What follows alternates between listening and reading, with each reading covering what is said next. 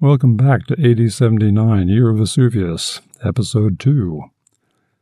Historians like to say that if you don't understand the past, you cannot understand the present. True enough. Since for our narrative the present is AD 79, it's a good idea to skip back a while and consider how Rome got to this point. Lots to cover here, so let's get started. As we noted last time, Rome started counting down the years in 753 BC, Year 1 AUC ab urbe condita. Going back just a little farther, we find Aeneas, son of the goddess Venus, refugee from the Trojan War, who settles Alba Longa in Italy. His two grandsons quarreled over who should inherit the throne. One kills the other, forces his niece to become a Vestal Virgin so that she not have children. His plan fails. She has encountered the god Mars and born twin sons. Their wicked uncle, hoping to avoid offending the gods, puts the two boys in a basket and has it put in the Tiber River. Downstream, near what will become Rome, the basket gets stuck in the reeds, and a passing she-wolf who has lost her cubs finds and suckles the boys. They are then found and adopted by a shepherd and his wife. The twins grow up, realize who they are, and head to Alba Longa to take revenge on the wicked uncle. There are different versions, as happens in much of Roman history, but all agree that the boys then move downriver to establish a new city. Who gets to rule? Let the gods decide. The omens are open to different interpretations. The brothers quarreled over which brother the gods liked best, and the matter is settled when Romulus kills Remus and gives his own name to the settlement.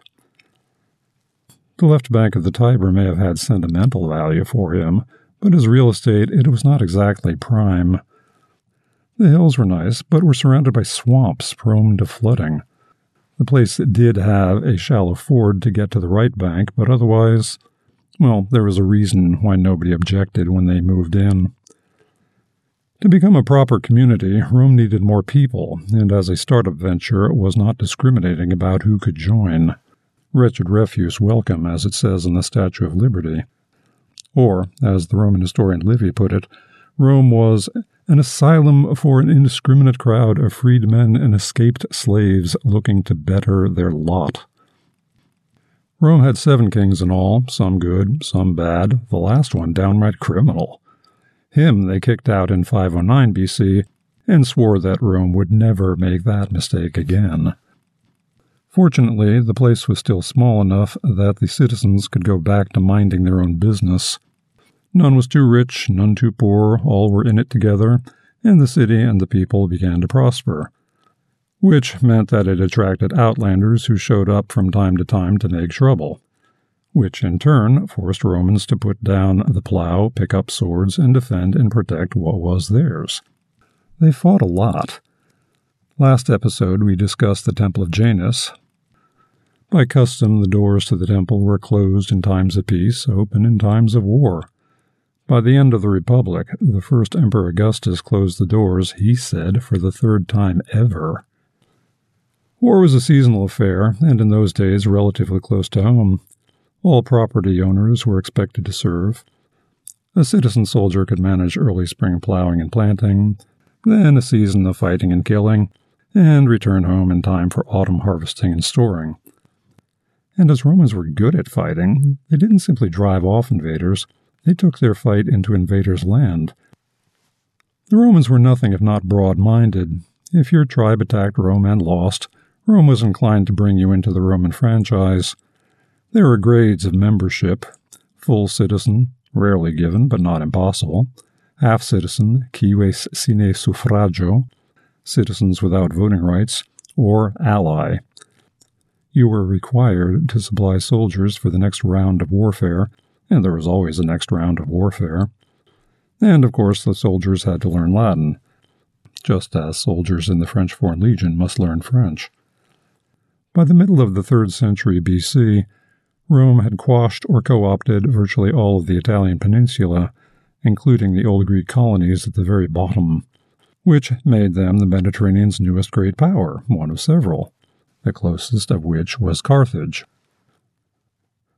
Carthage, founded by Phoenicians about the same time as Rome itself, merchants rather than farmers, holding most of the coast of North Africa and modern Spain, was a sea power with trade routes across the Mediterranean and as far off as Britain. Relations with Rome had been cordial. If the Romans were inclined to nobble some of Carthage's commercial competitors in the Greek cities of southern Italy, well, that was fine by Carthage. Problems arose over Sicily. The island was, and is, remarkably fertile.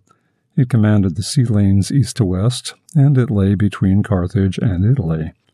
Inevitably, it became a point of contention, and what could not be worked out diplomatically must be settled by war.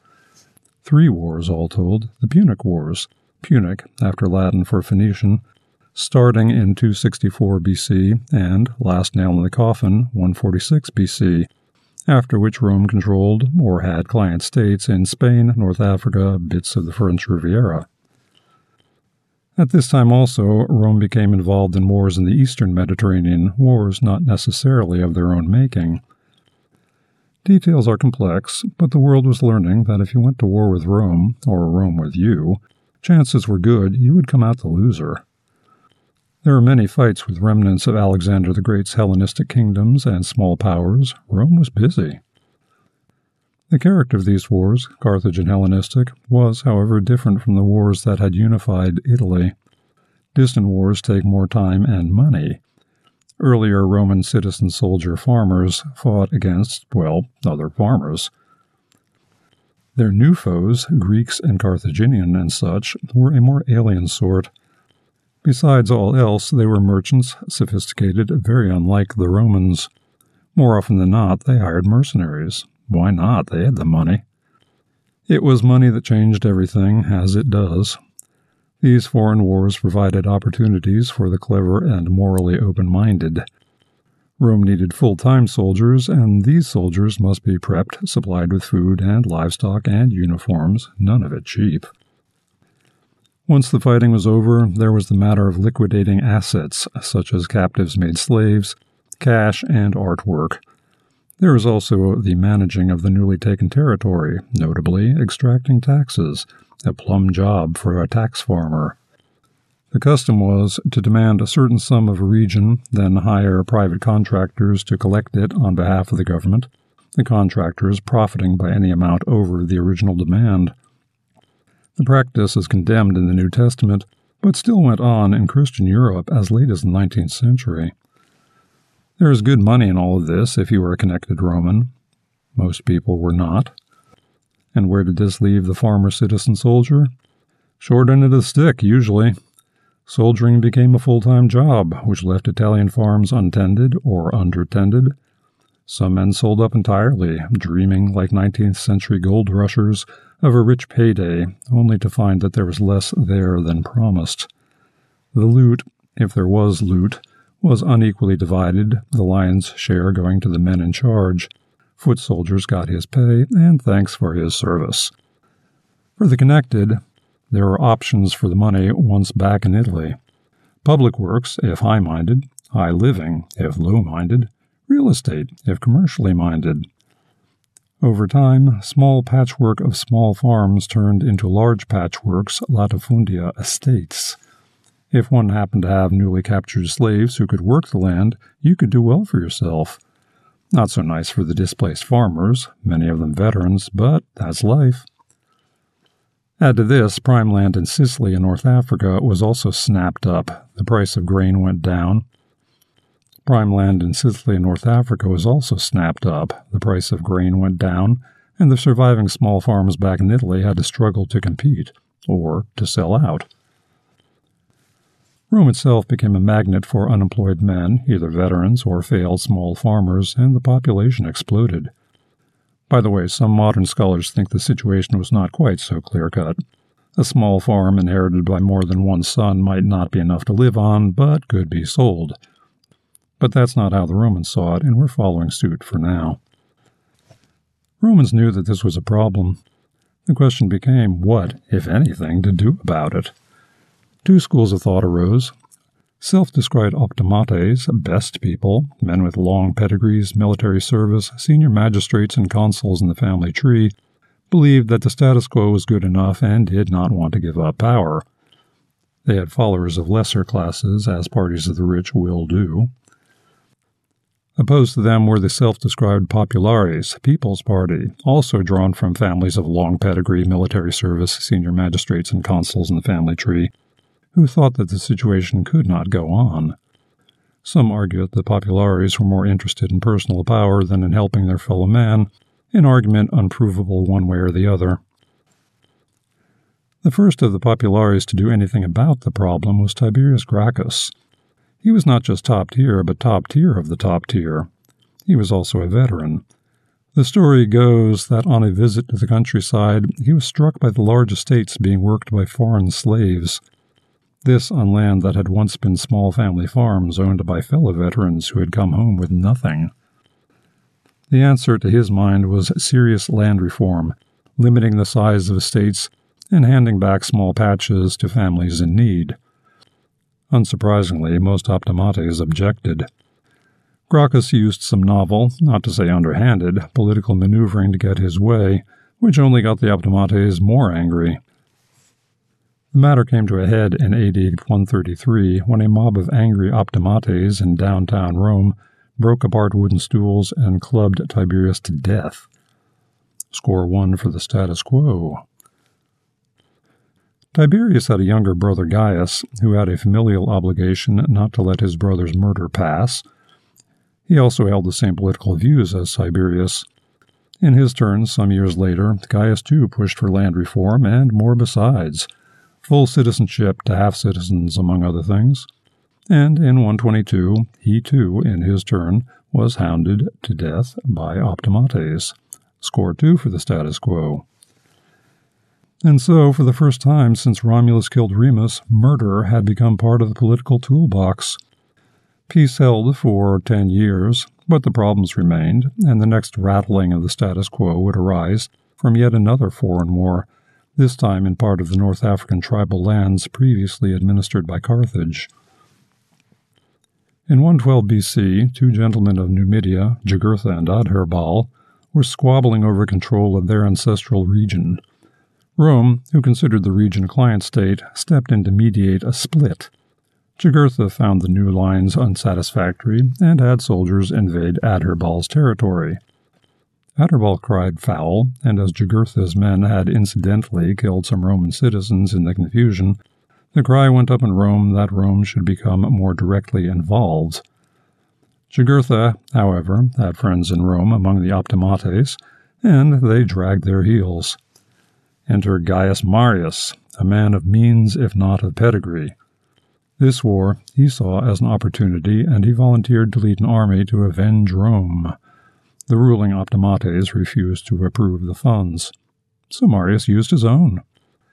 He also did not bother with legal requirements, such as if you owned property, once a prerequisite for service.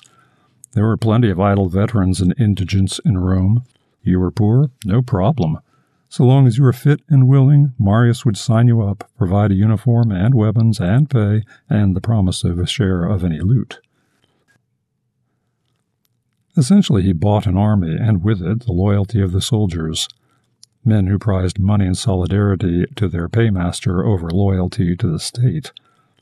This alarmed many in the Senate, but Marius and his protege Sulla managed to subdue Jugurtha, and the mob cheered and gave their hero a triumphal parade. And when, a little later, German tribes began to menace Rome from the north, it was Marius who was sent to deal with them.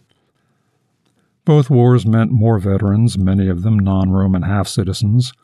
They and fellow Italian half-citizens claimed that they had been plenty patient, and that Rome owed them some give-back. Again, heels were dragged with predictable results. If violence was now an acceptable political tool, well then, half-citizens and allies in Italy would employ violence.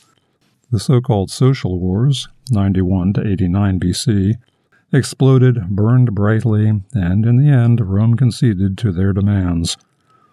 So long, at least, as one had not actively engaged in fighting, which excluded many. The concessions were not enough to unite the Republic. If anything, politics became uglier, more polarized, more personal, and more dangerous. Marius was a champion of the Populares, Sulla his one-time protege of the Optimates. Both men and their factions had armies. Both men were ruthless and vindictive. The political backing and forthing of the next few years gets complex. Enough to say that each side, once in power, subverted Roman law, drew up enemies lists, confiscated great fortunes, executed political opponents without trial, and mounted the heads of dead enemies in the Forum. Nervous times for Rome, but, like any reign of terror, in time it burned out. Marius died of natural causes in 83 BC, lamenting that he could not have done more.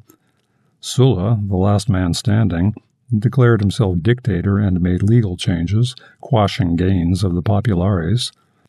Then, after 3 years and to widespread surprise, he retired to a villa far from town to write his memoirs and enjoy the company of his 17-year-old bride. He died in bed.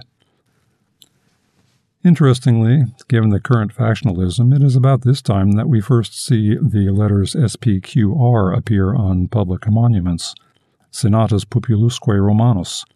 The phrase turns up in contemporary literature. Cicero, an enemy of Sulla who happened to survive the purges, used it a lot. It has a nice ring to it.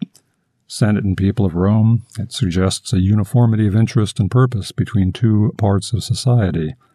A cynic, of course, might infer the message that some Romans were more equal than others, as indeed some were. The rising generation of great men were not put off by their predecessors' bad behavior or the grim results. If anything, they took notes. Gnaeus Pompey the Great, at a young age made his bones in Sulla's wars against Marius, where he got the moniker Adulescens Carnifex, Kid Butcher. He also served in Spain, North Africa, in Italy against rebel slave Spartacus, and in the Middle East, where he amassed a colossal fortune. Crassus, another of Sulla's lieutenants, became the richest man in Rome, in part by appropriating estates of Sulla's enemies and by his fire brigade. Fires were frequent in Rome, and Crassus would send his firefighters to any burning building, point out to the neighbors that they were in danger of losing everything if the fire spread, offered them pennies on the dollar, and once the properties changed hands, ordered his men to put out the fire. Rounding out this impressive, if appalling, crew was the young Julius Caesar, a man of good family, little money, great ambition, and a talent for politicking. He came late to the game, but he too made a personal fortune, in his case by conquering all Gaul. They ruled together as the first triumvirate, but eventually all came to bad ends. Crassus tried to emulate Alexander the Great and invaded Parthia. Defeating him in battle, his enemies had molten gold poured down his throat, a witty reference to his thirst for wealth. Pompey, Optimates, became estranged as Caesar, Populares, having subdued all 3 parts of Gaul, marched into Italy illegally, and prompted a civil war. This struggle ended in Greece at Pharsalus, where Pompey, having lost the battle, fled to Egypt, where he was killed by his host, the 14-year-old pharaoh, who thought Caesar would be pleased. Caesar was not pleased, or said he was not. He used this insult to an honorable Roman and his one-time brother-in-law as an excuse to ally himself with the pharaoh's older sister, Cleopatra, and eliminate the boy. Caesar returned to Rome, scattered much of the money he had stolen from Gaul, and was hailed by the people, if not by his fellow senators. Come the Ides of March, 44 BC, high-minded assassins knifed him 23 times, imagining that killing Caesar would please the mob and restore the Republic. It did neither. Instead, it prompted more violence. Octavius, 18-year-old heir to Caesar, and Mark Antony, colleague of Caesar, came out on top, but their alliance broke when Antony abandoned his wife, who was also Octavius's sister, and Rome for the comforts of Egypt and the always beguiling Cleopatra. His behavior did not go down well in Rome, and by war's end, Antony was driven to suicide by sword, Cleopatra to suicide by snakebite, and the Roman Senate, exhausted, agreed to make Augustus princeps, first citizen of Rome, with considerable power if not actual offices. Not king, because they called it something else, and if the distinction was without a difference, most of Rome was willing to buy into the charade. Why would they not? Under Octavian, now Augustus, Rome prospered for a full 56 years. Under him, wars were few and far away, prosperity widespread and close to home. The city enjoyed impressive urban renewal. Augustus claimed to have found Rome a city of brick and left it a city of marble. Marble plating, but the effect was the same.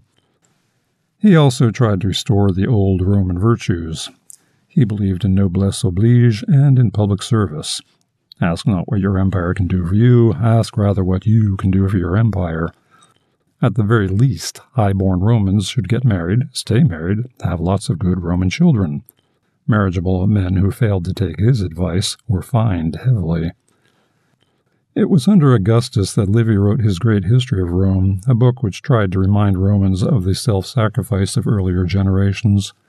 From him we learned about the 6th century hero Cincinnatus, who, when Rome was in dire straits, was called from his poor farm, made dictator, led fellow citizens in defeating the enemy, then gave up power and returned to his poor farm. Livy stresses the poor to increase the virtue. The Society of the Cincinnati after the American Revolution honored this story, Washington having turned down the offer of a kingship after the war was over. Not that Augustus was going to leave office before time, nor did he use a plow or live in a farm, poor or otherwise. To be fair, he had a lot to deal with. Death took him, talk of murder is probably just talk, at age 75. The year was 14 A.D.